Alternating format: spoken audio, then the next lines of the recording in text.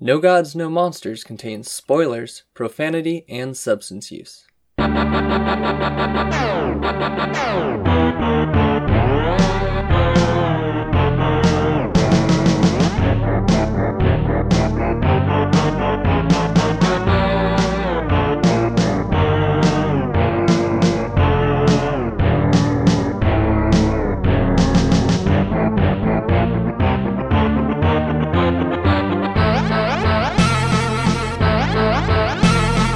I was going to say we all do our Tim Allen impression. Whoa. That was a new sound for Barto.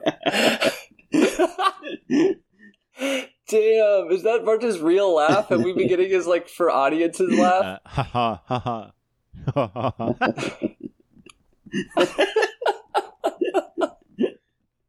Welcome to No Gods, No Monsters. We're the anti-capitalist kaiju and monster movie podcast in a world where no one's coming to save us. I'm Rabbit. I'm Charles, a.k.a. the Salmon of Knowledge. And I'm Barda. What does that mean? And Wait, today... I'm sorry. Yeah, no, I gotta, yeah. You've brought it up so many times. I don't know what it means.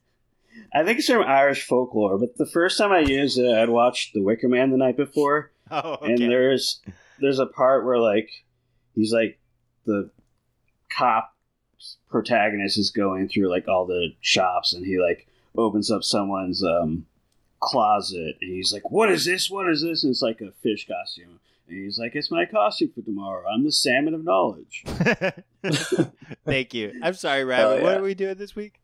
No, you're good. You're good. I gotta watch The Wicker Man. I've been watching all the paranormal. I've watched all the Paranormal Activities except for the Tokyo one, and the last one is totally a folk horror ripoff. So I'm in the mood. Anyway, this week we're talking about 1984's Return of Godzilla. Next week is my pick, and I for what movie we're gonna watch. And I put a poll on Twitter. And I thought I said it so that by now it would be ready. Yeah, but so if anybody's listening right now, you still have time to cast your vote. Yeah, that's what I was going to say. Yeah, stay in line. Yeah, exactly. There's 29 minutes left. Currently, Monsters from 2010 is in last place with 19%. The Host from 2006 is in second place with 40%. And Nope from 2022 is in first with 41%. We're 1% off, folks. So we'll report back in later. So go out there to at No Gods Pod on Twitter and cast your votes. Vote for the Host. Unless it is. I'm sorry. Is that putting my thumb on the scale? Wait, did you vote? No. I voted for Monsters just to be an underdog. I voted for the Host because I figured Nope was going to be a runaway favorite. Barto, you have a chance to say this now. I voted. Oh shit! Who'd you vote I'm not for? telling you. Oh my god! This is are you liberal trying to bullshit. jeopardize the democratic process of what's going on here? Anyway, we'll check back in on what that is. So next we're talking about that, and then after that we're going back to Godzilla, I believe, with 1989's Godzilla versus Biollante. Yeah. Which, hell yeah, we're in it, folks. We are in it. Seriously, no kaiju movies in. I was thinking about this. Oh, I didn't actually check. I didn't check the list. Wait, check what? Oh, no other kaiju movies in between? I mean, it's weird that there were no kaiju movies between 1980 and 1984. Well, we're not doing every kaiju Well, there's kaiju movies, just not the big three. Right. Okay, hold on. We are professionals. I have it right here. Oh my god, I'm an idiot. Sorry. Next week, we're talking about whatever wins the poll. Then we're talking about 1986's King Kong Lives. That's what I thought. Oh, yes. shit. Thank you. I was just so hyped to talk about Biollante that I fucked that up. God damn it, Barto. Fuck you. No, King Kong Lives is amazing. It's so good. We're going to do a little freestyling now because we don't have a Charlie synopsis. Someone was a bad, lazy, naughty bad boy, to quote Barto. The salmon of laziness. Yeah. Yeah, knowledge doesn't really matter that much if you're lazy and you don't apply it. That's true. So let's go in the order that we say our names. Does that work? Yeah. All right. 1. Boat. Sales. Across. Okay, the South? Pacific. runs No, it's a new sentence. Okay, sorry. Into? Godzilla. scary. Violence? Ensued. Yes, I was so hoping you would say ensued there. Alright, let's fast forward. Farther in the movie. Reporter Stumbles. Into. after words.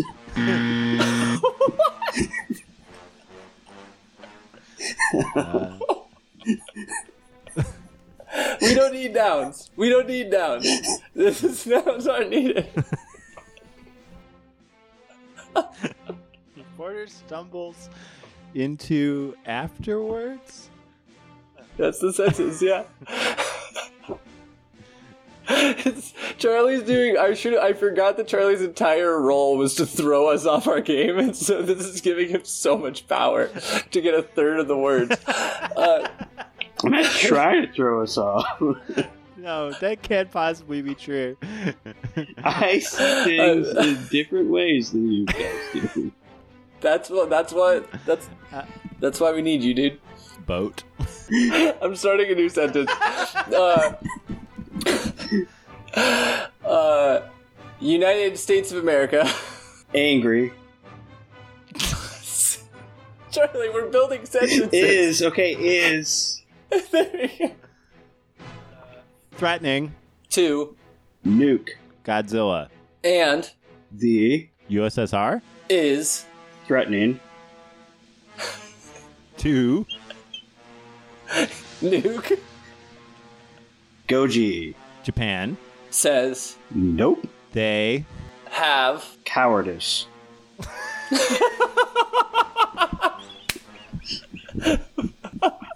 They. Built. Super. X. 2. Attack. Monsters. I guess. I don't know why they built it. We gotta wrap this up now. Let's see. No. Godzilla. This can be the whole episode. Attacks. Japan. Then. Is. Lured. 2. A. Volcano. Which. Erupts. And He. Falls. inside. The. Hole. We did it. I was trying to do the end, but that was way better.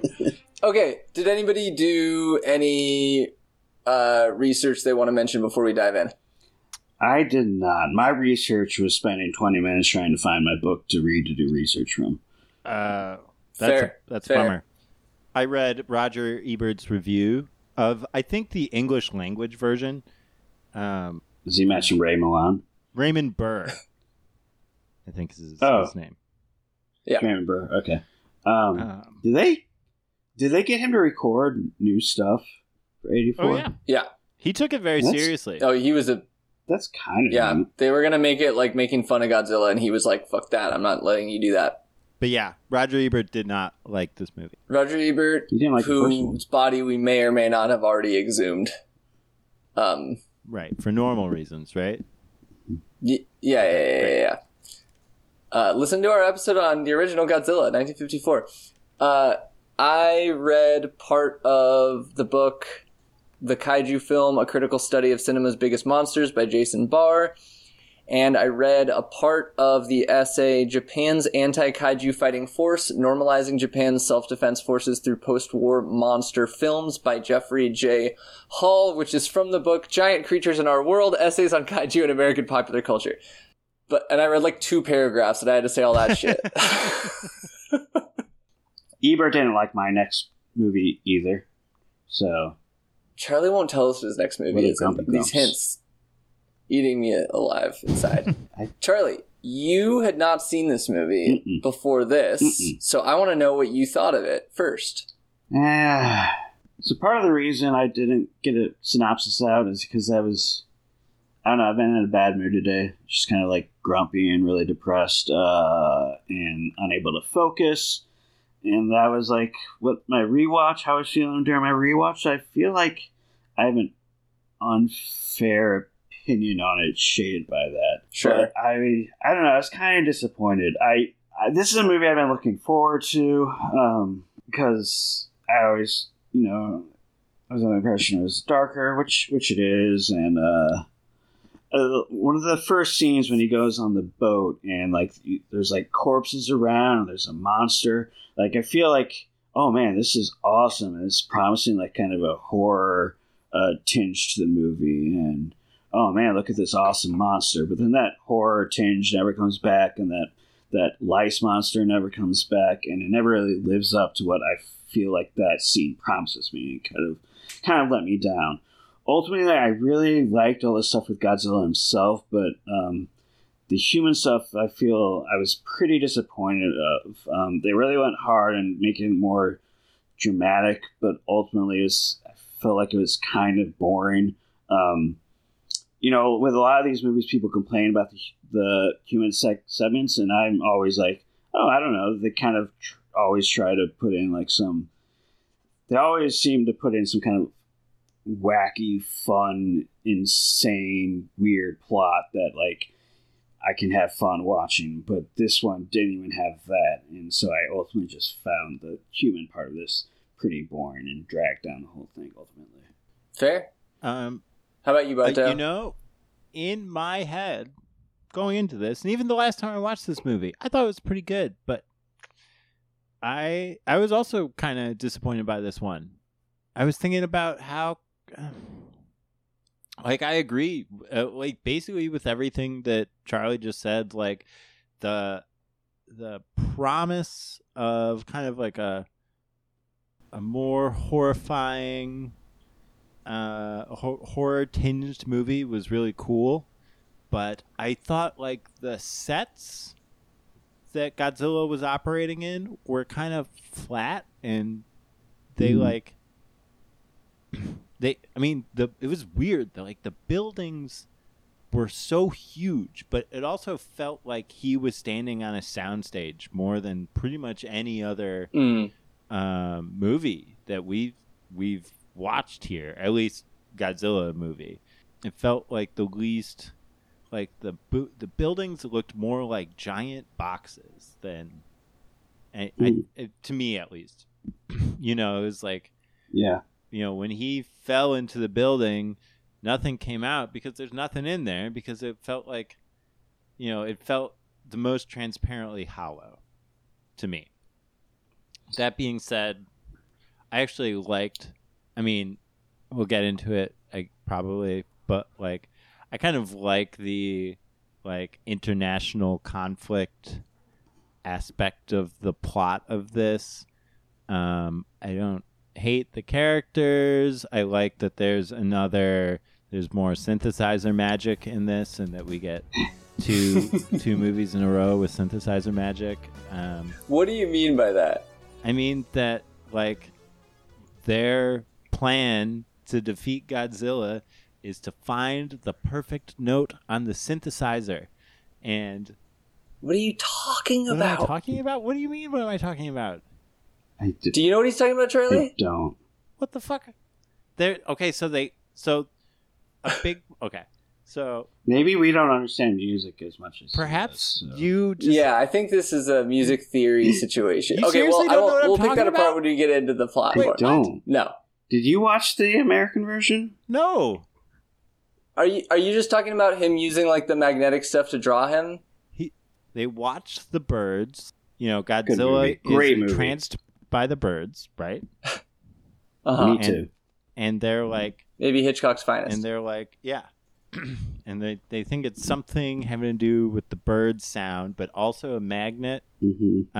And then we catch up to, I forget the scientist's name, but he's like in a lab with a synth, essentially, and like a tape rolling that he's playing through a synth, I think, where he's trying to find the perfect sound to like... I didn't realize that's what he was doing. I thought he was trying to make like the magnetic wavelength correct for him to follow. Yeah, but I think he was using a synthesizer. Let's just say he was. That's cool as hell. Magnets, how do they work? That's true. Good question. Right? Another music theory question. Mm-hmm. Okay, we don't need to dive too hard into this right now. I was just curious what you meant, because you brought it up before. Yeah. Okay. I'm looking at it now, and sure enough, he is playing a synthesizer. Sweet. Phew. Hell I yeah. just thought maybe I'd gone crazy. Nice. You both didn't know what I was No, I talking love about.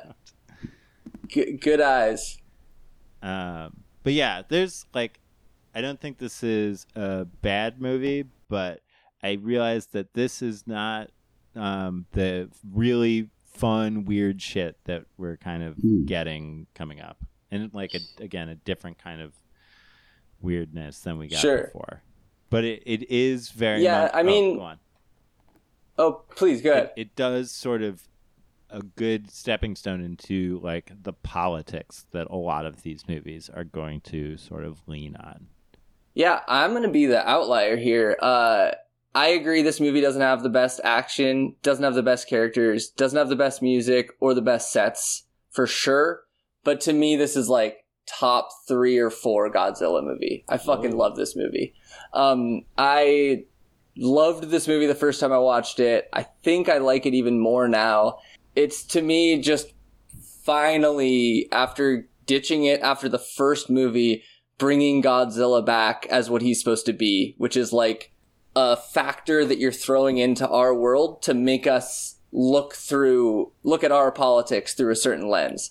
And they almost never do it again. It's very rare that they do that. And that's the whole point of Godzilla, and at least originally was. And so I fucking love this movie. I have a great time watching it.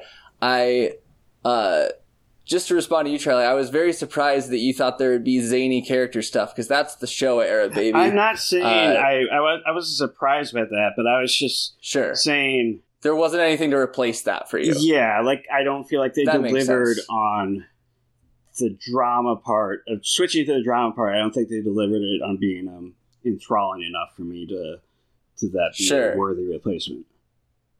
Yeah, I guess I was just reflecting. I was like, man, in the Showa era retrospective, I'm like, I'm going to miss the zaniness. And y'all are like, I can't wait for the new thing. And then we get here and you're like, I miss the zaniness. And I'm like, what? I liked this movie. Anyway, it's just kind of funny whiplash, but it makes sense. And a lot of people consider this what do they say in Jason Barr's book? Often derided by critics and fans as a, quote, less fun Godzilla film.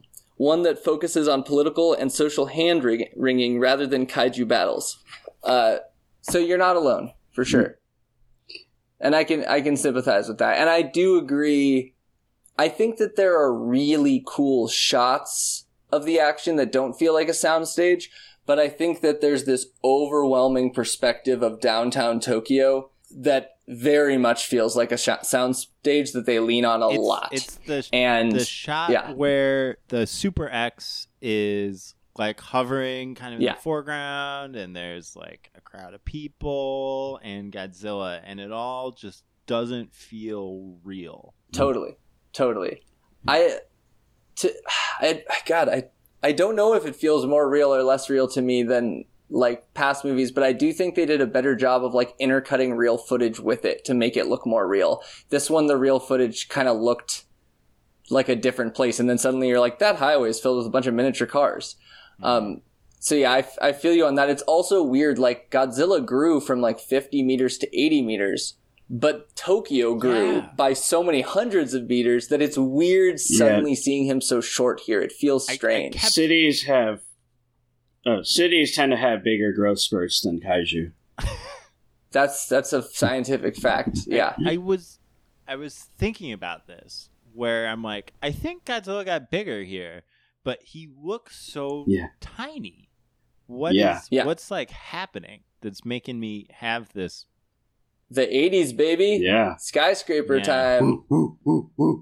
This is the Japan suddenly trying to almost compete on the entire world stage as like a technological capitalist tour de force. Weren't they suddenly they're an economic boom at this time? Yeah, huge one. Like people, this is like getting close to Blade Runner time, you know, where the future is all Japanese logos and shit taking over the world.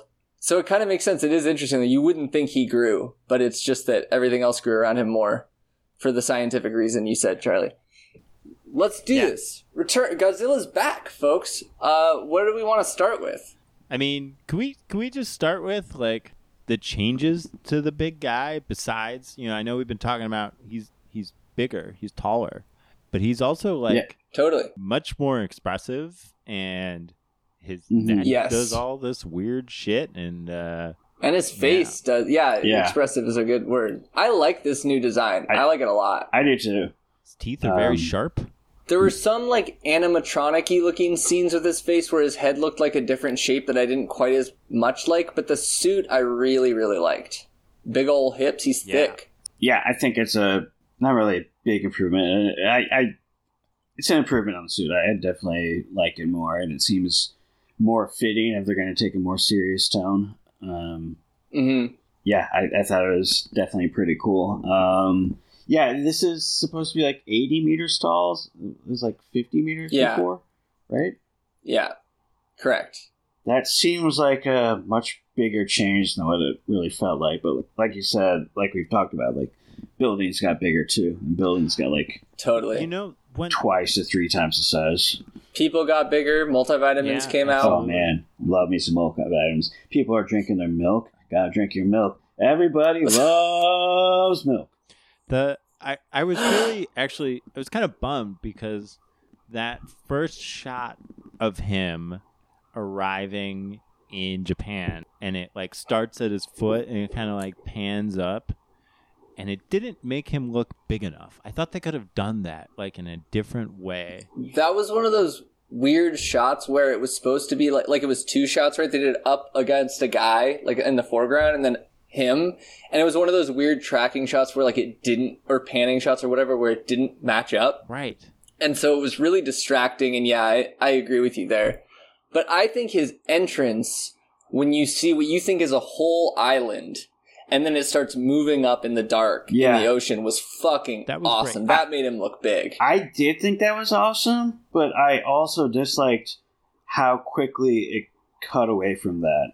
And even the cutaway itself, like, didn't feel natural. I don't know, like something about it, like, just felt off when it cut away to me. Like, not just that I would have gotten more enjoyment out of it, but it just felt like, I don't know, there's something structurally wrong with how quickly it cut away. I'm kind of, again, in the same boat with you, Charlie. Like, it felt rushed. Like, I wanted something, I don't know.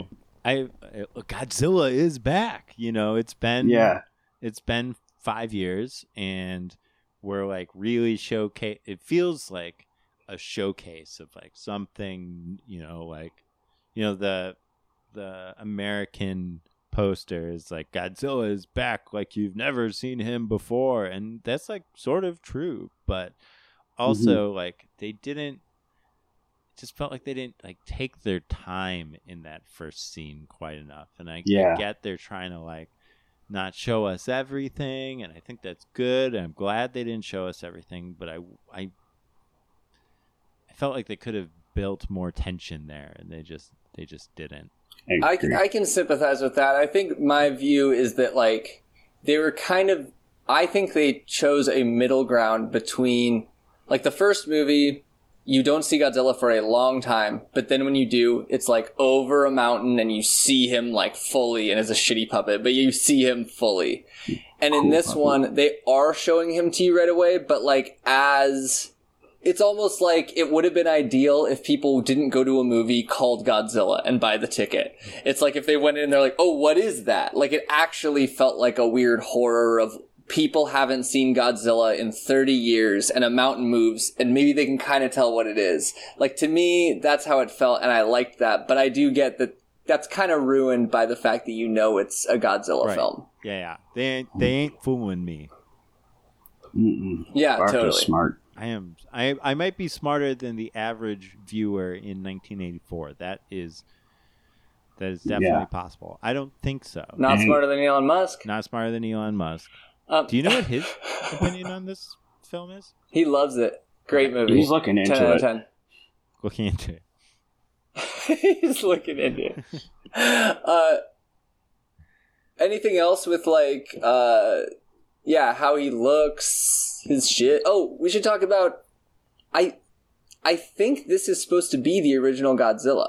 Like the origin made it sound like this is the first Godzilla. No, you don't think so? So I don't think they actually make it clear in this movie, and it's because I don't think they actually have it figured out. Correct. They're giving themselves space. Yeah. But it's not the original Godzilla, I don't think. Well, I guess he falls into the... Maybe he is. So in the original, obviously it can't be really, because his like body gets disintegrated in the original. You see it get disintegrated into bones. Right. But the way they talk about it in this movie makes me think they want us to forget that. They're like, oh, he was awoken. They're not like a new Godzilla is here like they do in Raids Again. They're like, Godzilla is back. So at least in this movie, it feels like they want it to be the same one. Well, yeah. And I think they do that through the Professor Makotoko, I believe, is the guy I'm thinking of. He like talks about Godzilla as if he is basically existing outside. He is like a spiritual thing. He is something that like exists outside of like the natural world to a certain extent. Was he... Do you mean the lines where he's talking about how he's immortal? Yeah. Because he does then follow that up saying he is an animal. Sure. Mm-hmm. Right. Which... Yeah. I think by immortal, he just kind of meant age, I guess. Because, yeah. I have a read on that I won't go into now, but I think he's trying to play in both worlds. Right. And I think the film is, too, in regards to, like, what Godzilla... What is this the original Godzilla? Was he what Godzilla as a sign of the end times is how the professor explains him.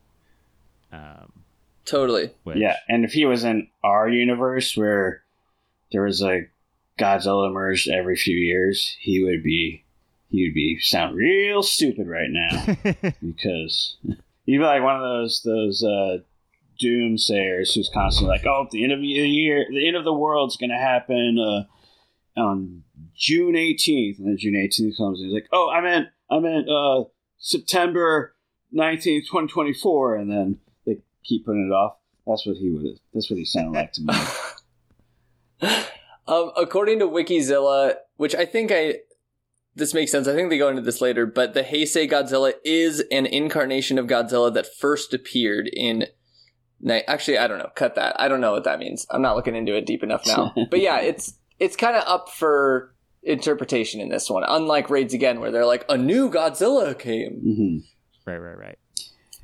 Yeah, I wasn't sure, but I was pretty sure it didn't consider all those sequels as canon, and him saying that part is like, yep, that definitely confirms it. That yeah, just the first movie. Yeah. For all of Heisei, they're all Heisei is all canon, and the first movie is all canon, and that's it. Yeah. Okay, I remember reading something like that. So I was kind of expecting that, but yeah, part of me was just like, oh, that definitely confirms it, that all those movies never happened. I thought this movie had some cool, interesting connections to other movies. I liked that we started with a ship, just like the original movie. This is the Yahata Maru number 5, which the other one was, I forget what the original was. But the one it was based on was the Lucky Dragon number 5. Oh. So it's kind of cool they used the number 5. Interesting. And he picks up the train, which was a very famous part in the first movie. Thought that was cool. Yeah, he walks through the power lines, but this time he's like soaring, towering over them. That was like one of those like indicators of like, oh, he's much bigger now. You're right. Totally. The flares they shot at him reminded me of Varan. Do you remember that, Charlie? Where he's eating the flares in Varan, and they're on little parachutes, and they keep shooting him, and he keeps eating them. Yeah. It totally reminded me of that. But also, this movie is clearly the biggest inspiration for Shin Godzilla. There are so many parallels. I kept thinking about that. That is just like almost a remake of this, but for a new time, you know? Yeah. Just how focused it was on like international relations and specifically international relations about nuking Japan and him falling asleep in the middle of Tokyo. Right. Oh, yeah. That also happens in Shin Godzilla. That's right. Yeah. Totally. Yeah. I do want to go on record and say I don't think we should nuke Japan. That's... You know, we could as a podcast, we could take that stance. Absolutely. Okay. Officially. Where do y'all want to go next? I mean, like, the big bread and butter of this movie is, like, the international stuff and also what Godzilla is or what he means. Because they, like, make some kind of, like, bold claims about what he means. Let's start with the Cold War international stuff and then go into what he means, if y'all don't mind. One thing that I found helpful, not knowing history as well as I should, is just specifically who... Because obviously there's this, like, it's kind of Japan versus the US and the USSR, and the USSR are paradoxically or ironically on the same side in this. Yeah. But it helped me to understand where Japan was sitting at this time. So are y'all cool if I read a tiny part from the kaiju film, the book? Yes. Possibly the most politically laden film in the franchise, The Return of Godzilla features a Japan that is whipped to and fro by circumstances well beyond its control. Not only the titular return, but also Japan's precarious position as an American ally during the Cold War. Skipping forward a little bit. During the Cold War, Japan had few diplomatic choices and functioned as a potential launch pad for an American strike against the Soviets. This meant that the United States was quick to pressure Japan to adopt a new militaristic stance in an effort to contain communism in China and the Soviet Union. Japan's, quote, anomalous position, unquote, during the Cold War provided great economic benefits, but with the trade-off that the country had, quote, relative little weight as a strategic entity. This tension and a depiction of Japan caught in this squeeze fuels much of the Return of Godzilla. So not only are they between these two countries, but they have, like, an agreement with the United States, which I think adds some interesting stuff to this. Obviously, both the Soviets and Americans were wrong to be just so, right away, let's nuke them. But I did feel like Soviets had more of a point to stand on, considering they're right there and they're like the next target Godzilla would move on to from Japan, and they had a nuclear sub-attack. But the movie was trying to, I guess, draw an exact equivalence between them, the two of them, I thought. Which kind of feels weird defending it, because I still don't think Japan had necessarily a point, or Russia had a point, but I don't know. I feel like there was something more there for them to be more frightened of the prospect of Godzilla, while the movie was trying to draw a direct equivalence between them and America, which seemed a little off to me, I guess. I don't know if I'm really portraying that thought well. I mean, I get what you mean in that, like, America is, the United States of America officially is nowhere near Godzilla. Like, why are they stepping in and saying, we need to launch a nuke at them? Except that Japan exists as, like, this economic hub for the United States to a certain extent. Yeah. And a great strategic military point too. Right. Yeah, I hear that. I definitely think there's more at stake for the Soviet Union, which, as you said, Charlie, doesn't mean they should nuke Japan. No. I do need to point out that the Soviet sub launched 2 missiles at the thing they couldn't identify. So it's not like they were completely just victims of the situation. Right. Yeah. By the way, do you all know about the American cut of the film? What happens in this scene? I mean, I've seen the American cut a couple of times. I've never seen it. I know what happens, though, but do you want to give a brief? So, in the original version, a Russian boat that has, like, the nuclear launch capabilities that launches a missile from a satellite in space is destroyed by Godzilla when it when he's coming into Japan, and as a result, a missile is accidentally launched from space that's aiming for Tokyo. No good. No, In the American cut, some mad Russian is just like, ha ha ha, and like launches.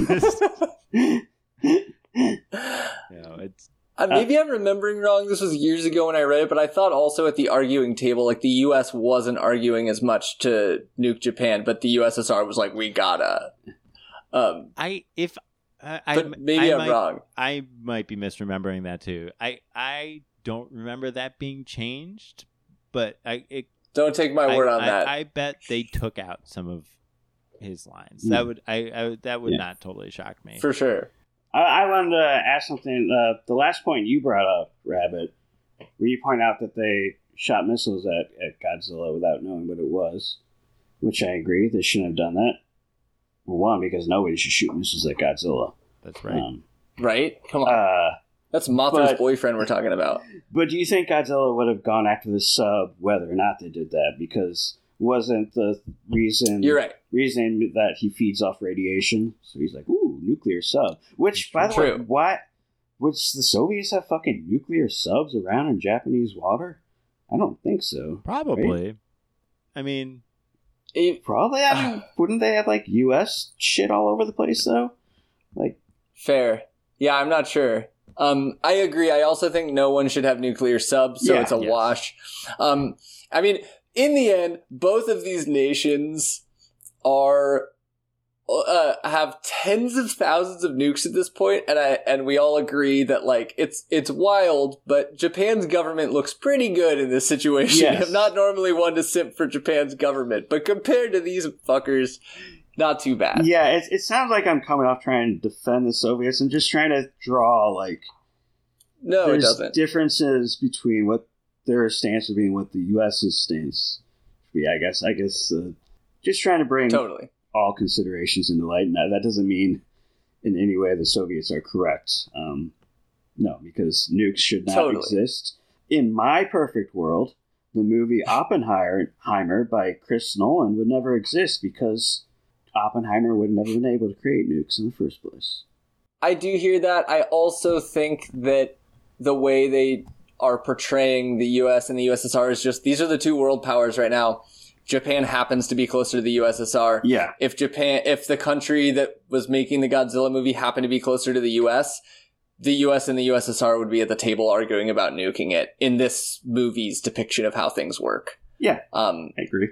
But yeah, so there's a lot to this scene. I don't know what y'all specifically want to dive into, but it's a spicy round table they have. I thought it was very funny. The U.S. ambassador came off as very flamboyant to me, which was very unexpected. Just so annoying. He just talked in the most annoying voice possible. Like, that was such a good impression. I thought he was great. He was a perfect American.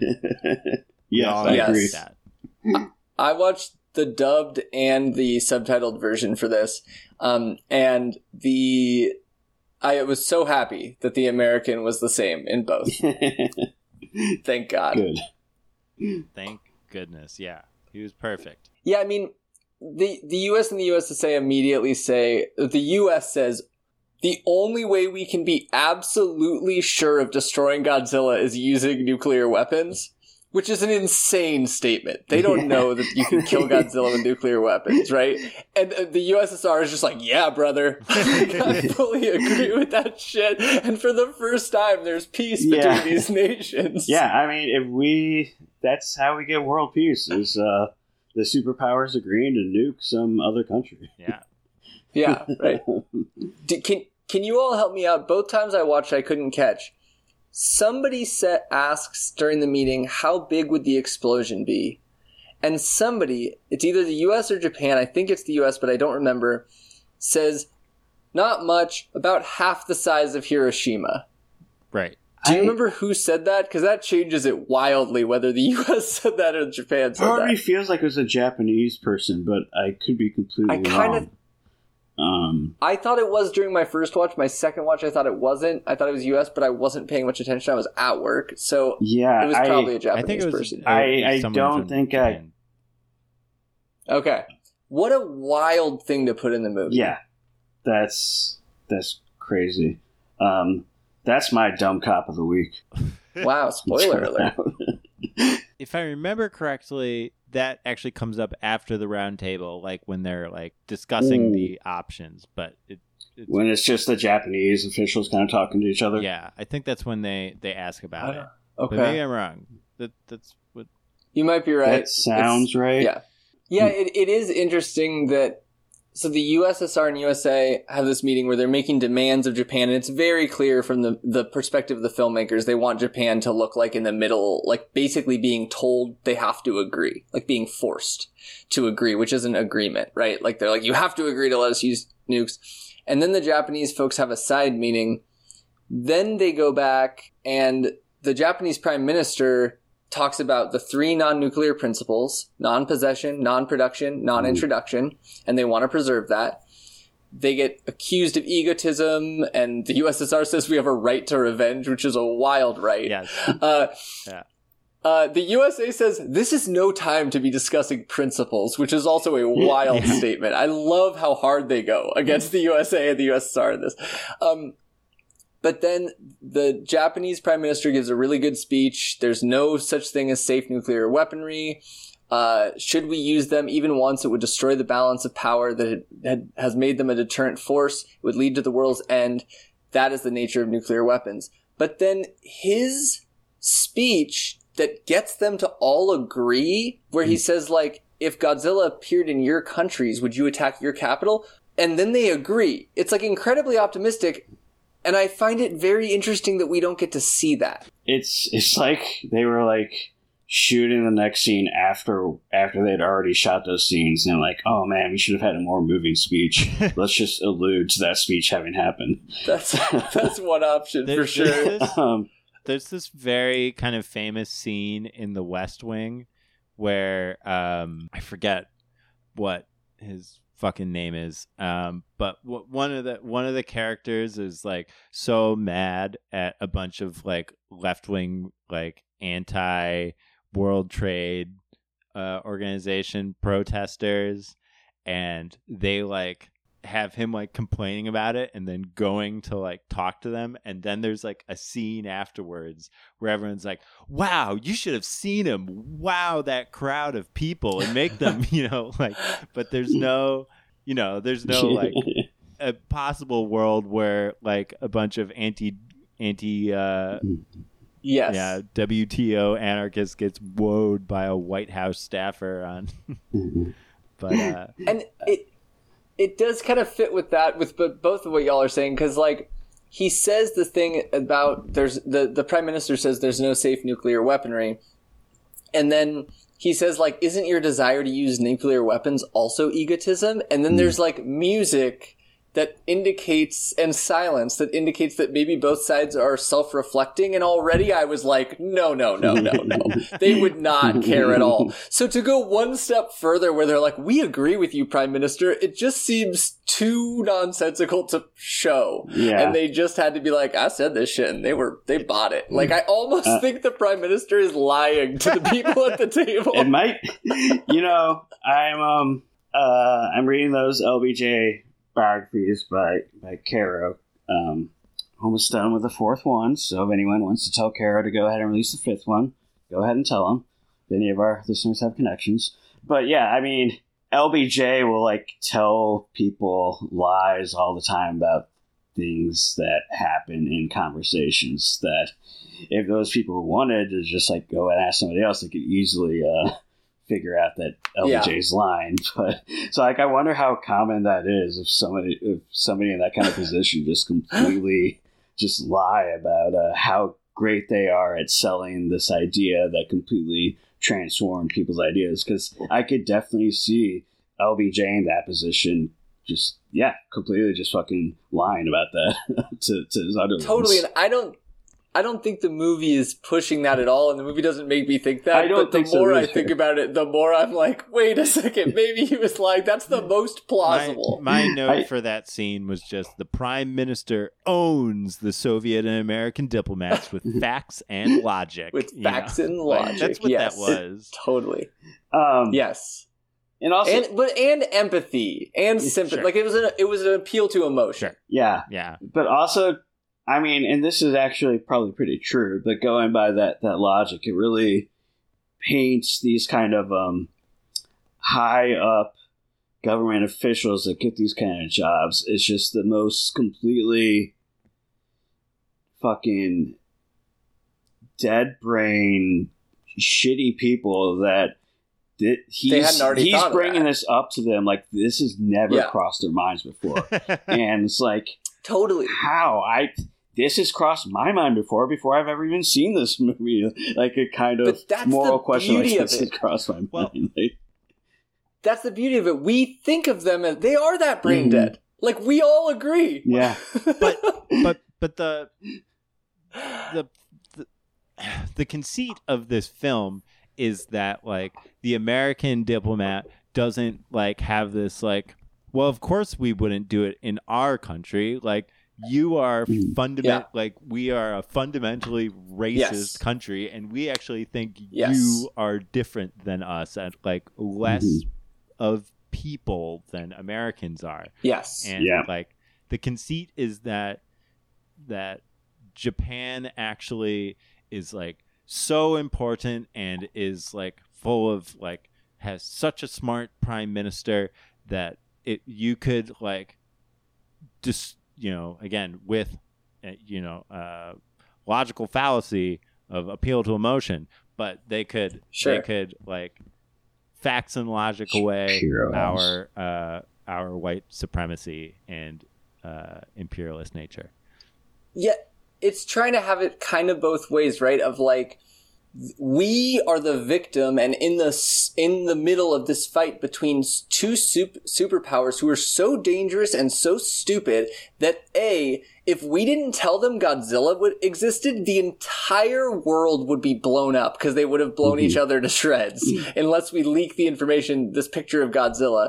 And B, that it takes us saying the most obvious shit in the world for them to understand, oh shit, you're people too, and we're people, and you wouldn't do that to you, so you shouldn't do that to I. It like wants both in this weird optimistic way. Like I feel like a big part of this movie is trying to like say we can do the right thing pretty similar to how we're doing it now, as long as we don't follow the current path of major world militaries. Like like the main, and this is getting a little off topic, but the main characters are scientists and reporters, which is classic for Godzilla. But they're scientists and reporters who are like, oh, their military censorship is bullshit. I'm going to tell you the truth. And their military way of blowing up Godzilla is bullshit. I'm going to figure out what the birds are doing, and science will save us. And it's very optimistic and not far off from the problems it's trying to tackle. I don't know if that makes sense. Sure. And in reality, of these people, like I said before, like the kind of psychopathic, sociopathic dullards who would never even consider something like that, if you brought that up to them, they wouldn't be like, oh shit, you're right, I'm wrong. They'd be like, oh, totally. Okay, all right, well, it's time for you guys to take one for the team. Too bad. Like, yeah, maybe. Or I don't know. Maybe you're right. But say, whatever. Time for you to take one for Team Japan. Sorry. Yeah, or not even think of them as people that have to take one. They'd just be like, it is a national threat. Mm-hmm. We have to take it out. Mm-hmm.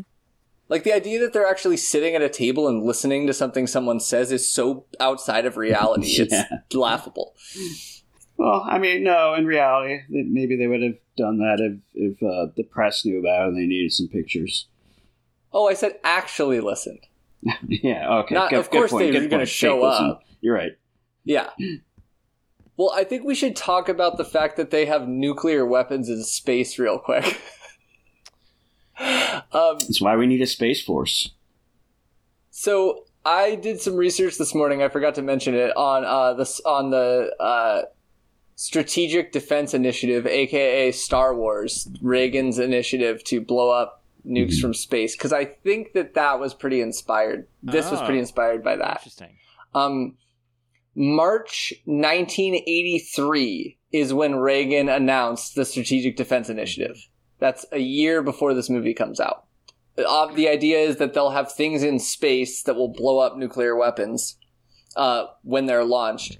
Just so y'all know, there was a treaty or an accord or something of 1967, I believe, that made it illegal to have nukes already in space. So this in the world couldn't happen by law, what they were doing. And also, if you weren't aware, there's a trilogy of really popular movies called Star Wars, which is this kind of named after as kind of a way to sell it to people. Yeah. So a lot of nerds support. By the way, this. I don't know if y'all know, but Reagan hated the term Star Wars. That was all the press. Oh, really? And like people who were against it. Yeah. Yeah. Reagan was probably like, that's not a real movie. You need to be with a chimpanzee for it to be a real respectable movie. He was always demanding people call it the Strategic Defense Initiative. That was totally a media thing from what I understand. But yeah, it's very interesting that the Soviets accidentally launch a missile and then the US missile saves it. There were a lot of ideas for the Strategic Defense Initiative of what they could do, and it was like insane stuff, like we'll use nuclear or X-ray lasers, or we'll use chemical lasers to blow them up, like blah, blah, blah. But the idea that had the most traction early on was like called the kinetic ballistic missile, and it was basically just shoot another nuke at it or shoot another missile at it, which is what happens in this movie, which is kind of interesting.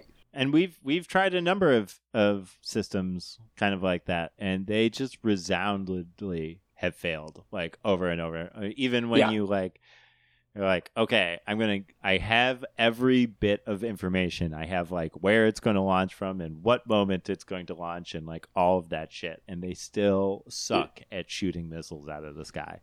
So this whole idea was like, I'm watching this happen. I'm like, this is preposterous. Like there's no fucking way. Do either of you have like a cost estimate on Star Wars? Wasn't like a ridiculous amount of money we put into it and it's just horse shit? I don't know, but I do know that there are arguments that the reason the USSR collapsed is because they were trying to keep up with Star Wars. They were trying to, their budget, there are arguments that they were going after, because they had launched an idea that was missiles to get rid of our Strategic Defense Initiative, and that cost, we just had more money. But I don't know, it was in the hundreds of billions of dollars from what I understand. Anyway, there's definitely something to be said for the fact, like, at the table, this movie is making the USSR and the USA look pretty equal. But the fact that the USSR accidentally shoots the missile and the USA saves the day does seem like they were like, okay, we got to lean toward the one we technically have an alliance with. Just seemed like the safer choice, I guess, for them politically. I don't know. I feel like it would be more likely if a ship in Japanese harbors had a nuclear missile abilities. It would probably, in reality, be more likely a U.S. ship instead of a USSR ship. Yeah, totally. But totally, this film kind of like it was. I had such strange ideas about like what they were trying to say about how Japan is different, because they were definitely doing that, and in my mind they were like, we're listening to the birds, we're like taking cues from nature with how to defeat Godzilla. Now they also had this like giant flying war machine, but it felt like there was like they were trying to do this like we're more holistic sort of look at things.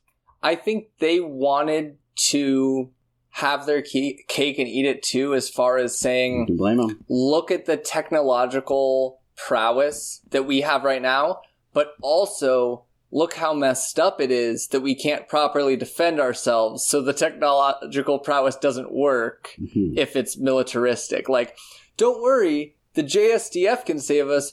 Oh shit, we didn't realize Godzilla was here because there was fog. Yeah.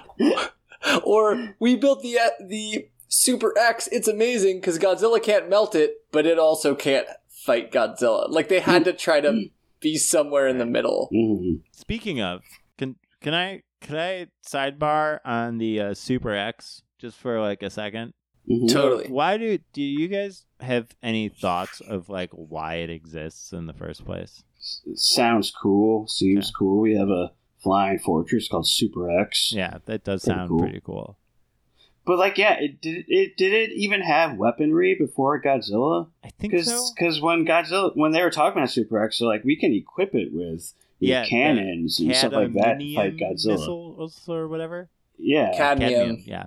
I took it as, don't worry, Father Japan has been taking care of every option. So when Godzilla first appeared, since then, we've been making sure that if he appeared again, we had something he couldn't melt that we could fight him back with. That's actually a perfect reading. And that was what I was hoping someone else thought.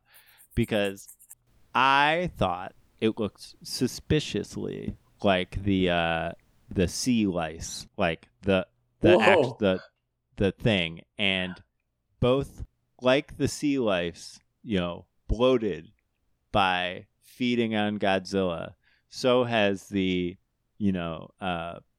budget or whatever of the JSD, the Japanese Self-Defense Forces, also looking at Godzilla bloating up, building this weird flying hovering machine. I don't know. I just thought, like, this it looks so much like one of the it's not called sea lice. What do they call it? It is called sea lice. Sea louse. Louse. Thank you. Louse is one, lice is plural. Thank you. That was one thing I was actually disappointed about, because before this I saw, I think on Letterboxd or something, they have a still from the movie, and that's like the ship like hovering over like the sleeping Godzilla or something like that. And like I couldn't like completely tell that was a ship. So then watching like the first scene with that sea louse, I was like, oh shit, there's actually going to be another monster in this, and that there's going to be like a bigger sea louse that fights it, and that's what that still I saw was. So I was kind of like let down, like, oh, it's just some stupid ship. I'm so glad there wasn't. There are like 3 Godzilla movies out of fucking 36 where there's not another monster for him to fight. I don't get why you have a kaiju podcast, but you don't like kaiju.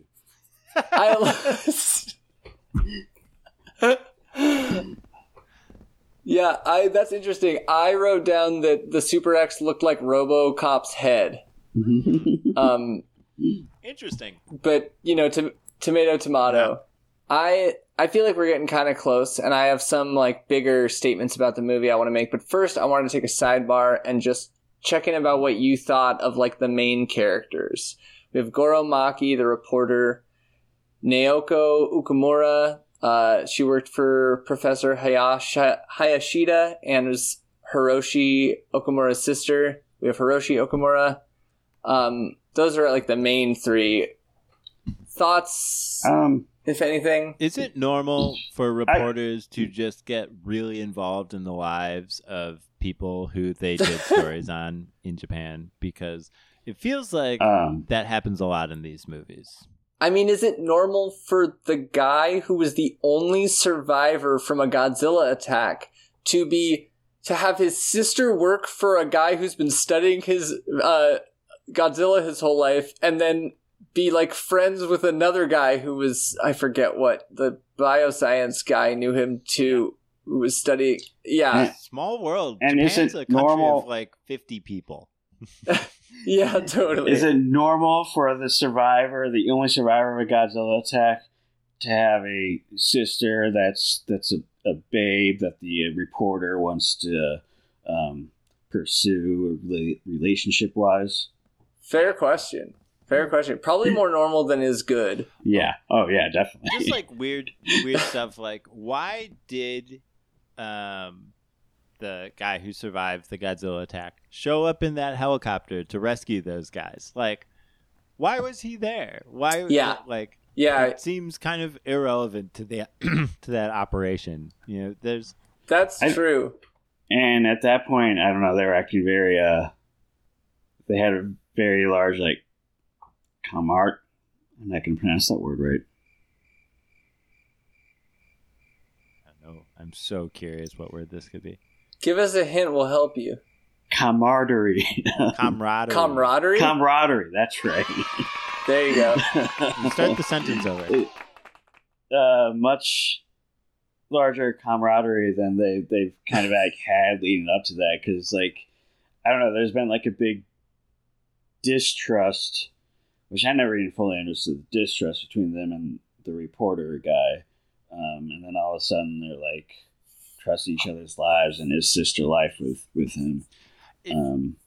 They sort of implied the reporter kind of tricked his way into the hospital by telling. Yeah. Well, he manipulated. I feel like I get it. He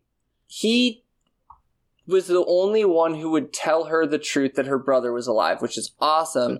But then he took advantage of their reunion by bringing a reporter in to take pictures of their reunion to put in the paper, which is kind of manipulative. Yes. Yeah, I mean, he did manipulate the whole situation, but I also was kind of yeah, but he's also the only person who would tell you about your brother. Yeah, it's kind of shitty, but I don't know, your reaction seems to be kind of more extreme than it should be. I would be 100% with her. 100% with her. I was vulnerable with you, and you were telling me you were doing this nice thing, and it was for your benefit. I'm totally with her. It wasn't just her and her brother. I felt, I don't know, it felt more angry than it should. I do think there should be some that's kind of fucked up, but I don't know. It felt more extreme than. It all just felt kind of awkward to me. I couldn't figure out what the dynamics between anybody were. Again, he just kept the reporter just kept showing up and just we're still hanging out, right? Yeah. He it felt like both that homie you got who all the rest of your homies are is he really still around? Is he still you kind of talk a little shit about, but are afraid to be no, please don't hang out with us anymore. This is getting weird. But also, they invited him in, ultimately they told him all the shit. They they looped him in with the scientists, at least looped him in with all his thoughts on the matter. And I don't know, I couldn't figure out what dynamic they were trying to. I mean, yeah, go on. I'm sorry. No. I think that it makes sense to me that he really cared and was trying to get the truth out, trying to help this person, and then was invested in the story and trying to see what happened. But it makes sense to me that they don't know him well yet, their brother and sister. So if the first thing they see is him bringing in somebody with a camera, suddenly they're going to be oh, does this guy care? Or is he just capitalizing on us? And they would rightly be not sure. But then slowly they see that he cares. And yeah, I don't know. I mean, I guess it does have some of that general Godzilla movie, well, they're the main characters, so they're there kind of thing to it that you kind of just have to accept because it's silly. My biggest issue was that there was kind of a weird forced romance between Goro Maki, which, by the way, another Goro, so many Goros in Godzilla. It's a good name. And Naoko Ukamura. And it was just a bummer to me that she became a damsel in distress. And not just that, but one that he's shoving around all the time, grabbing her and moving her. And it was just really off-putting, and especially in a series where you'd think they'd be way ahead of this by now with some of the roles women have had. It was a bummer. Yes. Yeah, I mean, she just wasn't. It didn't feel like she had anything to do on her own at all. Yeah. Yeah, I mean, her most heroic moment was letting the old guy go first onto the helicopter and letting herself be in harm's way, but all she's doing is then putting herself in harm's way. She's not, acting in a positive sense. Right. she's I mean, as like a plot device, being given more examples or more opportunities rather to be rescued or whatever, you know, as because if she got onto that helicopter and then, you know, what's the motivation for like the reporter to like keep doing cool stuff? Yeah. I forgot. Can one of you refresh me? Like, why did the both of them not get on the helicopter? Turbulence. What happened? Okay. The air got too hot or some Too shit. choppy. Okay. Yeah. I was very annoyed in the scene where Goromaki said to her, like, are you scared? Like, this is not like you. It's like, first of all, you just met. Yeah. But second of all, a Godzilla and a nuke are both headed toward you. Who is going to be like themselves? Like, what do you... That was the weird. other thing is like the nuke was coming and they were all like, yeah, the Americans will get it. Don't even worry. I'd be like, what the fuck? Hell yeah. That's a good point. It's very strange. That's a very good point. Very strange. Like there was this chance from a screenwriting perspective to like create tension, to be like, we're all freaked out, and like, you know, the people in the government were much more freaked out than our guys on the ground, who again were just like, whatever. I'm sure the American missile will get it. She was worried about it, and I didn't believe him when he said the missile won't hit us. I took it as him being like, I have to be brave and say the missile won't hit us because I have this woman here who's so fragile. You know? I mean, he still didn't seem to be that worried. Like, I did kind of read it that way, but also, like, I did feel like that was the intention, but I was also kind of like, man, he would still be more fucking scared. Sure. Sure. Another thing about the relationships. In the beginning, when the professor talks, when the reporter first meets him, and he's like, you hate Godzilla because he killed your parents, and that's why you've gone, you know, into studying Godzilla or whatever. And the guy's like, yep, at first that was the case. I thought there was going to be more of an exploration of the sailor. I don't know their names. The sailor survivor of him. Hiroshi Okamura, who also says, like, I have to vent my rage and anger against Godzilla. Yeah, because he's all about like, have a similar being art. pissed off about Godzilla. So I'm like, obviously, they're just going to do like a mirror where he realizes humanity is the true monster, but they don't explore that at all. And that seemed like a very obvious miss for the writing. Do either of you think that at all? Yes. It's another kind of wasted opportunity. There's a whole bunch of, you know, again, this is a thing I complain about a lot in these movies where they set them up and then they just don't knock them down. Yeah. I mean, yeah, I took that line as trying to connect to the first movie, the original, and have it be that the scientist, not only does he think that actually maybe I have some sympathy for Godzilla and I don't hate Godzilla anymore, but he thinks that despite the fact that his parents were killed by him. It was like kind of this nice addition and complexity added to the scientist from the first movie. But I do agree, like at the end, you have this tragic death scene, the classic, you know, Godzilla's dying, we should all be happy, but it's tragic music, he's dying, it's, you know, it's not Godzilla's fault. And the scientist, which one was it? I think it's Hayashida, looks very distraught. But the two, like Okamura and Maki, and I can't remember if we see the other one, but they look fine. They're like, yeah, we did it. Like, they're not like celebrating, cheering, but they have a smile of like, hell yeah. Mm-hmm. And so yeah, I feel you, Charlie. It would have been nice if they also came around to this old professor of biosciences viewpoint. Yeah. I don't know. It just could have added more depth to this film. There could be something else going on here. Yeah. And it just kind of, they just bungled it. Yeah. And I was also kind of like, because I expected that to happen, I was like kind of looking for that. And then I was second guessing myself after the film. Like, did I just miss it?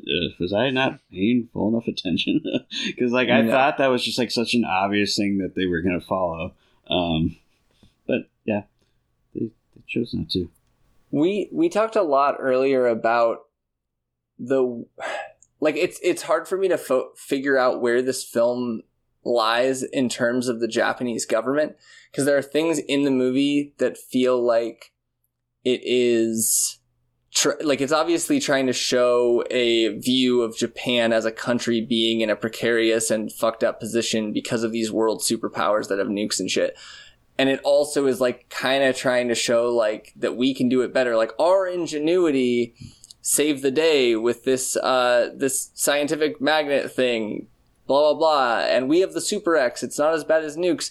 But they also had all the stuff about the government censoring the press where the characters are loudly being like, all the more reason to hate the government, how the government handles things. And I can't believe the government's ignoring the siblings' love in the name of state secrets. That's wrong. Do y'all have a take on that? It was interesting to me. I kind of felt like the movie was arguing that the government had a reason to censor it. Because the only person who disagreed with that logic was the kind of pig-headed reporter who was only obsessed with getting his story. And the next kind of development we see with him as a reporter is, as we mentioned, manipulating the survivor and his sister into getting the story. And so I don't know, it kind of felt to me like the movie was saying that, and then like they have like the other reporters are kind of like instantly saying, they want to avoid riots and panic and stuff like that. So it did feel to me that the movie is kind of like partially arguing it was the right thing to do for the prime. I mean, in general, it seemed to be arguing for the prime minister, like backing the prime minister through the entire thing. Yeah, I mean, it almost felt to me like we treated like the government had a character arc where they at some point where they were censoring it and they're like, well, at one point they have to do the right thing and they tell all the truths because they are looking out for you, is sort of the whole position the film seemed to take on the Japanese government is they've got your back. And even if it doesn't feel like they have their back, oh man, they have their reason. Yeah, and when there's kind of like people in the government who maybe suggest something that doesn't have your back, the prime minister ultimately has your back, and he will kind of like shoot them down or override them. I see what y'all are saying, but I can't buy it at all. Like, Goro Maki, Naoko Ukamura, and Hiroshi Ukamura are the heroes of the movie. They don't have an arc where they realize that they were wrong earlier. They don't, I can't imagine that this movie wants the brother and sister to be separated. Wants the sister to not know that her brother's alive. Wants the reporter not to tell the Naoko that her brother's alive. That just doesn't feel right. Like, I feel like there's something more happening, like that both are true. That like it's more arguing that like, yes, the prime minister will do the right thing in this one instance, but obviously based on who we've chosen as the heroes, their government isn't doing the right thing in this instance. Can you rephrase this like in a different way? Like what do you think this means if the film actually has like a coherent position at all? I don't think it's coherent. Okay, fair. I do have some thoughts I think are coherent, but I think that those two thoughts clash in the film and can't be reconciled. Yeah. I guess. I mean, you could reconcile it if you're willing to say that, like, yes, there are hardships, but like we, like following basically the brother and sister getting back together, it is like a whole sequence of like Japan is coming together, there's like, to protect ourselves from Godzilla. And it's like all these like shots of people like on boats and pushing buttons and pulling levers. And This proves my point. because they say we can't tell the world about Godzilla because stocks will fall, political uprisings will happen, there will be social panic. And what happens when they tell the world about Godzilla? We come together. We are fine. We unite.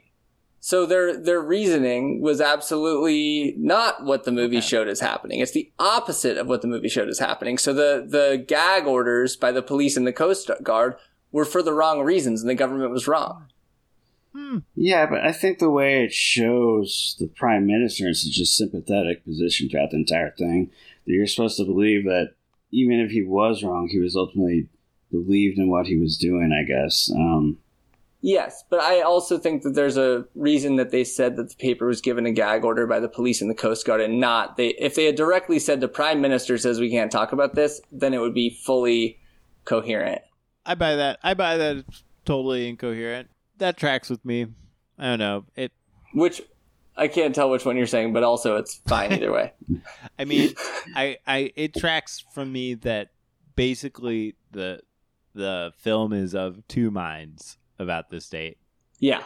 That's how I feel about it. That wouldn't shock me one bit. Like, I think that they want to be critical of their government a little, but they want to be critical of the overarching big brother governments more, and they're trying to do both, and it's hard to do. Yeah. Fair. Like, our government's a victim of these governments, but also our government's kind of bad, but look at these other governments, they're so bad! Yeah. Which is fair for not being one of those two big governments. You know, and Godzilla is kind of that too. You know, not so much in this film when they really don't like get into that. You know, again, you're supposed to like kind of feel sympathetic for him at the end as he falls in the volcano and the music plays. But there is this like, oh, Godzilla's bad, but like also, you know, like these other monsters are bad, or the, you know, like, oh, he's just kind of like a victim of, you know, nuclear power or whatever. Like it's sort of like this weird balancing act that is like oftentimes kind of incoherent ultimately. But yeah, like he's a victim of it and he is it. Yes. Is this a good time to go into kind of what we think the conclusions are of this movie? Like what is Godzilla, or like what is that's one of them. Sure. What does it all get to? What is Godzilla? That's a good first question. I mean, he's a kaiju. He's our big green boy. Nailed it. He's a nuclear weapon kaiju, and he doesn't take no for an answer. I can tell you that much. I mean that they did this. I wrote like Godzilla as a sign of the end times. Feels like a big idea to resolve. Will they do it? And sort of, you know, Godzilla is there because in the context of the narrative, he's there because of the nuclear weapons that are being used to, you know, or destroy him ultimately. Like, you know, it's like an ouroboros type effect going on. Yes. And, you know, it does not feel like, you know, like when he is dead or falls in the volcano, you know, like the threat's not really gone. Like all the things that like he appeared to symbolize are still there. There's one less of them. I guess two less, but out of, you know, 10,000 or whatever. And the air is radiated after the American one blew up the Russian one. And I don't know. I'm not like, that was part of what made this feel a little like hollow to me. Like the big empty buildings behind Godzilla, is that like Godzilla didn't feel like he had a real point, because when he left, nothing had been solved. And it felt like he was there to solve something, or at least make us aware of a problem. And I guess he sort of did, but like the way they set him up was to be like, we have to solve this problem, or at least bring it into focus in some way. And we didn't really do that. Like Japan still sits in this weird place where like there are thousands of nuclear weapons all around us, and we've not like really acknowledged as like a world that there was this like incredibly massive tragedy that happened just after two of them 30 were years dropped. before. Just, like 30 years earlier. You know, like. Can I respond? I'm squirming so hard. I'm sorry, You've thought of so much I want to respond to. No. I just mean I'm so excited to respond to some of this. Okay, so first you brought up the ouroboros, and that really reminded me of this section from the kaiju film that I want to read as the first point. Anyway, as critic Chon Noriega wrote in 1987, quote, "The monster created by the bomb requires the bomb to kill the monster." End quote. An astute observation that reveals the ridiculous circular logic that powered much of the Cold War. Only more missiles can stop more missiles from launching. As Godzilla awakens and continues his destruction, the message is clear and the fear is palpable. This reawakened Godzilla, once again a walking symbol for nuclear aggression, is the result of Japan's being caught in the middle of an absurdist chess match between superpowers. The situation is ultimately one over which Japan, its politicians, and its citizens have no control. And I do think that is the reason that this is such a less satisfying ending than the original, because in the original there was some hope that Japan could have a say in what happened or could influence people and what happened. But in this one, Godzilla is described as, Minami, I think, says, "When the world becomes unbalanced, natural disasters occur, and even monsters appear. We've seen this in many mythologies. Godzilla is truly a sign of the end times for humanity." But then Godzilla is described as both immortal and as an animal. And the movie, it seems purposely, because those lines are right next to each other, cannot decide which one he is.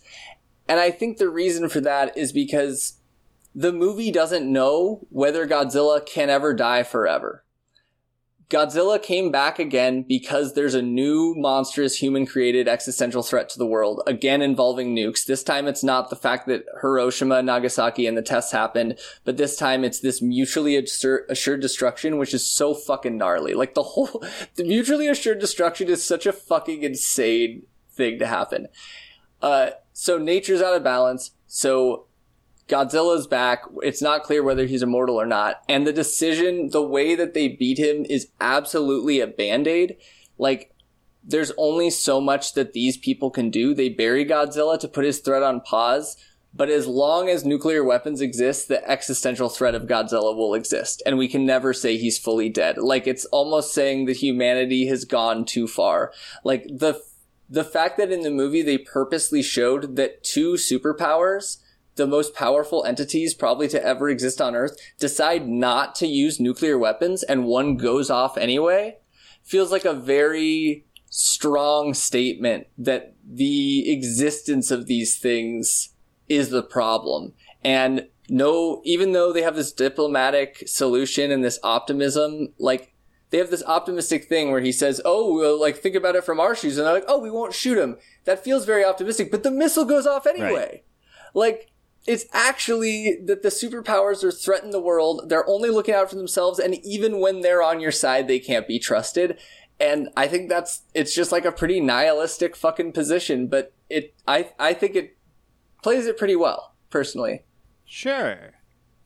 I mean, I guess this makes more sense if you, like, when I watched Godzilla fall into this volcano, I'm like, well, I guess it feels like not like both doesn't feel temporary and also doesn't feel important to me. Like sure, so it didn't feel like, you know, again, like, yeah, this threat is like always here, but and that threat being nuclear weapons, not that threat being Godzilla, because Godzilla just fell into a fucking volcano. Like, as far as I know, he's goo. You know, I don't. Like, and obviously, we get more Godzillas after this. Godzilla didn't turn into goo, but we don't know that. Maybe he could have solidified. Yeah, that's true. I don't know, but I don't know. It was like Godzilla as a, it's just him. It's just him, and it felt very unsatisfying as a metaphor to me, because like Godzilla is, Sure. if nothing else, a poignant metaphor as you know, as like a raison d'etre, but it just kind of like fell flat for me in this movie. And I guess and that I don't makes think sense. anything you said was wrong, to be clear. I'm just Sure. I guess the reason I liked your ouroboros thing is it's like the movie starts with a volcano going off, and so he appears. Right. And the movie ends, and he falls in a volcano, and it's just in contrast to the original movie. I think it's really, like, poignant that they're like, okay, we were really optimistic. We thought our movie would end nuclear weapons, and now we're realizing not even the destruction of Godzilla in a volcano matters. Like, it almost... The fact that you aren't satisfied is, to me, so spicy and delicious. But I totally understand why that could also be taken as just not satisfying. No. And if you told me that the people who made this movie were making it so cynically, like we have like constructed this film to make you feel cynical about Godzilla and about Godzilla 1954 specifically, then you know what, they were very successful, and that, you know, cool idea. And I'm just not sure that that's actually what happened. I haven't thought a second about if this is what they wanted. I don't know what that even means. Yeah, you know what I mean. Yeah, fair enough. I mean, I think a big basis of what Godzilla was supposed to represent, what I felt was, what the professor said about how ultimately he's not really the monster, mankind's the monster for creating him as just another nuclear weapon. But then we see, I mean, as we've said, like, their solution automatically, whether or not they know it's going to work, is to attack him with nuclear weapons.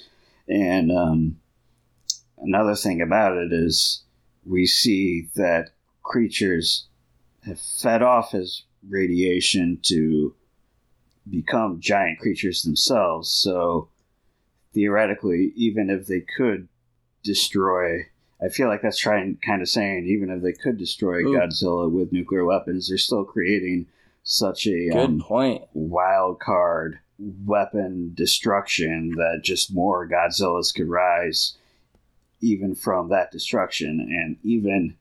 And that's just saying whether or not they could destroy Godzilla, because even though they couldn't destroy Godzilla, that still could have the same result of creating new creatures that feed off that destruction radiation to even feed more into the ouroboros situation. Not only in ouroboros, but we have a fractal effect now. Gradually growing Hydra situation.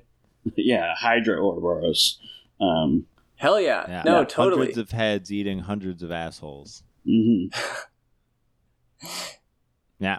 I like that. Yeah, and I think the movie is confused, and it's like one of the Ouroboros Hydra's heads could be sent and deployed to kill a different Ouroboros Hydra head and save us all, but also there's probably more Ouroboro Hydra heads elsewhere sprouting off. I feel like part of the thesis or meaning behind that famous Twin Peaks Return episode where they it goes back to the creation, the testing of the first atom bombs. Episode 8, baby. And episode 8. And I feel like it's kind of saying that ultimately unleashed some kind of evil into the world or universe that wasn't there before. And so kind of going by that same logic, just the nuclear weapons that created Godzilla in the first place created a monstrosity that we cannot ultimately put a cap on, because it's will ultimately go on. Any solution that our governments come up to deal with it is going to be a solution that creates more monsters, even if it's a solution. Even if it does end up being a solution, it will just be a temporary solution that creates more evil. Totally. And if we're talking about Hydras or Ouroboros sprouts or whatever, there's tens of thousands of nukes at this point compared to when the 1954 one came out, like even on a literal level. But also, yeah, I do think the movie is very much, as I mentioned earlier, trying to focus on heroes who don't think militaristically. Like, they're thinking by following the flocks of birds and by going against the censorship. But I also think that it whether it means to or not, it can't help but recognize that the trend, the world's dominating trend, is militaristic and is in the same mentality that caused Hiroshima and Nagasaki and the Bikini Atoll tests, etc. Kind of as a sidebar to that about the heroes not thinking militaristically, I wonder if that kind of fits in with the Prime Minister, where like he talks about how they need to evacuate Tokyo, and the generals is like, we don't have any time to do that. And he's just like, are you fucking stupid? We have subways. We have like underground shit. Just put them in there. Like, it's not just about escaping the city. It's about finding any way to protect them. I wonder. Classic harm reduction, which I don't think the military is super into, but classic harm reduction. Just like, exactly. What can we... Yeah, no, totally. Yep. All right, who wants to start with Dumb Cop of the Week? I mean, the American diplomat for having the most goddamn annoying voice of anybody in like any Godzilla movie ever. Hell yeah. Who did I say earlier? Oh, yeah, you did say someone earlier. I don't remember either. It was the guy who said it was just half as big as Hiroshima or whatever. Oh, yeah. Yeah, fuck that guy. Hell yeah. I'm giving my Dumb Cop of the Week to, in the scene where Godzilla gets towards the harbor and then like does just like pans and burns like all the machinery. There's a cop that just all of a sudden is in front of the camera on fire. And all cops are dumb, but I like that cop was on fire. So Dumb Cop of the Week. Praxis Award. I'm giving it to the dude who looted the fancy restaurant. Yeah. So cool to like, I know it's 1984. That was a couple years before I was even born, but like I see myself in people from then, a different nation. It's so cool, and cinema is amazing. I think that was a famous comedian at the time who was in that role. I don't know why I think that. George Carlin? Yeah, it was George Carlin. Hell yeah. I saw him at one of his last performances. So I'm glad to see him in one of his greatest movies. It's cool, he's in this movie. That's one of the actually good funny bit about this movie is Raymond Burr's character in the American ones is called Steve Martin, and in the 1954 one he's Steve Martin, but in the 1984 one he's either Steve or Mr. Martin because Steve Martin was or King Tut. Or that was the problem. There's a joke I heard somewhere about how Steve Martin should be in a Godzilla movie and his name should be Raymond Burr, which obviously is true. That'd be cool. I mean, my Praxis Award was also him because I already not Steve Martin. No. The guy looting the food and stuff. But I had already had him like as a high consideration for Praxis Award with that stuff. But then later, when they're trying to get down from the building and they're like, "Can you help us?" He's like, "Yeah, sure." Yeah, like second thoughts, and like he's staying around, putting himself in danger, just being like, "Yeah, I'll help you." Like it just came natural to him. That was awesome. And he didn't even care that holding the bottom of the fire hose does nothing and there's no reason to do it. That's another thing. I was wondering, like, I guess it makes it move around less, so it's a little bit easier, but like not to any degree I think would matter when you're trying to escape with your life. Yeah. What a guy. Yeah. What a guy. Was that your guy too? Yeah, Berto? Absolutely. Yeah. I just love that we have a movie where people like defy the military to like bring two people together against like censorship. We have one where like we have all these beautiful moments, and it was for all of us the guy looting the rich place. I've been a food justice guy for like a long time, and like it's just it's just cool to see like this guy who's like, this fancy shit is all going to go to waste. You know what? Yeah. We should do something about Totally. that. Yeah, I love how he's like sitting down and he's like, wait, this alcohol is too cheap. I'm not young anymore. I'm going to go find the good stuff. Yeah. Fuck yeah. Yeah, hell yeah. Who's got some favorite shots to share? You know? You do. You do. One of those shots where, like, when the sky was turning red after the bombs went off and Godzilla got his nuclear energy back. What a lucky boy. Hell yeah. I thought those were really nice looking. Yeah, that was one of my two shots. I think it was like one of the first shots after the nuke goes off and the sky is just completely orange, and then there's a faraway shot of Godzilla, sleeping like in this fucking with his head in this fucking building that his body's destroyed, and then the Super X just kind of floating there on the other side of the screen, just like monitoring Godzilla. That was a really awesome shot. And besides that, I mean, no specific shot, but that whole sequence of the reporter guy going on the ship in the beginning, like it was a really well done kind of horror scene where he's just like going through this fucking spooky ass abandoned ship, and then he finds that corpse, and it's just a really great looking corpse. And then he finds all these other corpses, and there's that monster that's kind of there that sneaks up on him. I thought that whole sequence was, we're talking about shots, so it looks great and effective and fantastic, and I loved it as a horror fan. I really liked how they used colored lights to set the mood that had no reason to be there. Like there was a purple light and a green light, and it was like, who cares what the source of that light is? It made it feel spooky and cool. That was really cool. My shots are, I liked when he shot the planes out of the air and was standing in the water and two planes were just on fire going towards the air. That's the best that effect has ever looked in these movies yet. I liked when he shoots the line of tanks and they all blow up and the guy's on fire and then there's smoldering rubble. Fucking sick. And there were just some awesome burning city with people running scenes. Some of the best shots in the city where it didn't look like they were on a soundstage were these gnarled beams and shit with fire and people running and Godzilla in the background. There were some good ones in there. All right, how are we gonna rate this, folks? I'm gonna go last. We try to do the best rating last. We do S to F. I'm pretty sure second's the best.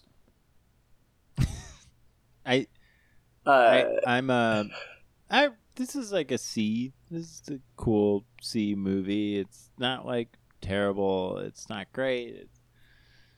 I've probably, I've seen this one a bunch of times, both versions, and it holds kind of a nice place in my heart. But this watch through, it didn't hold up, especially after really thinking about how much heart some of those other ones had, some of the earlier ones rather.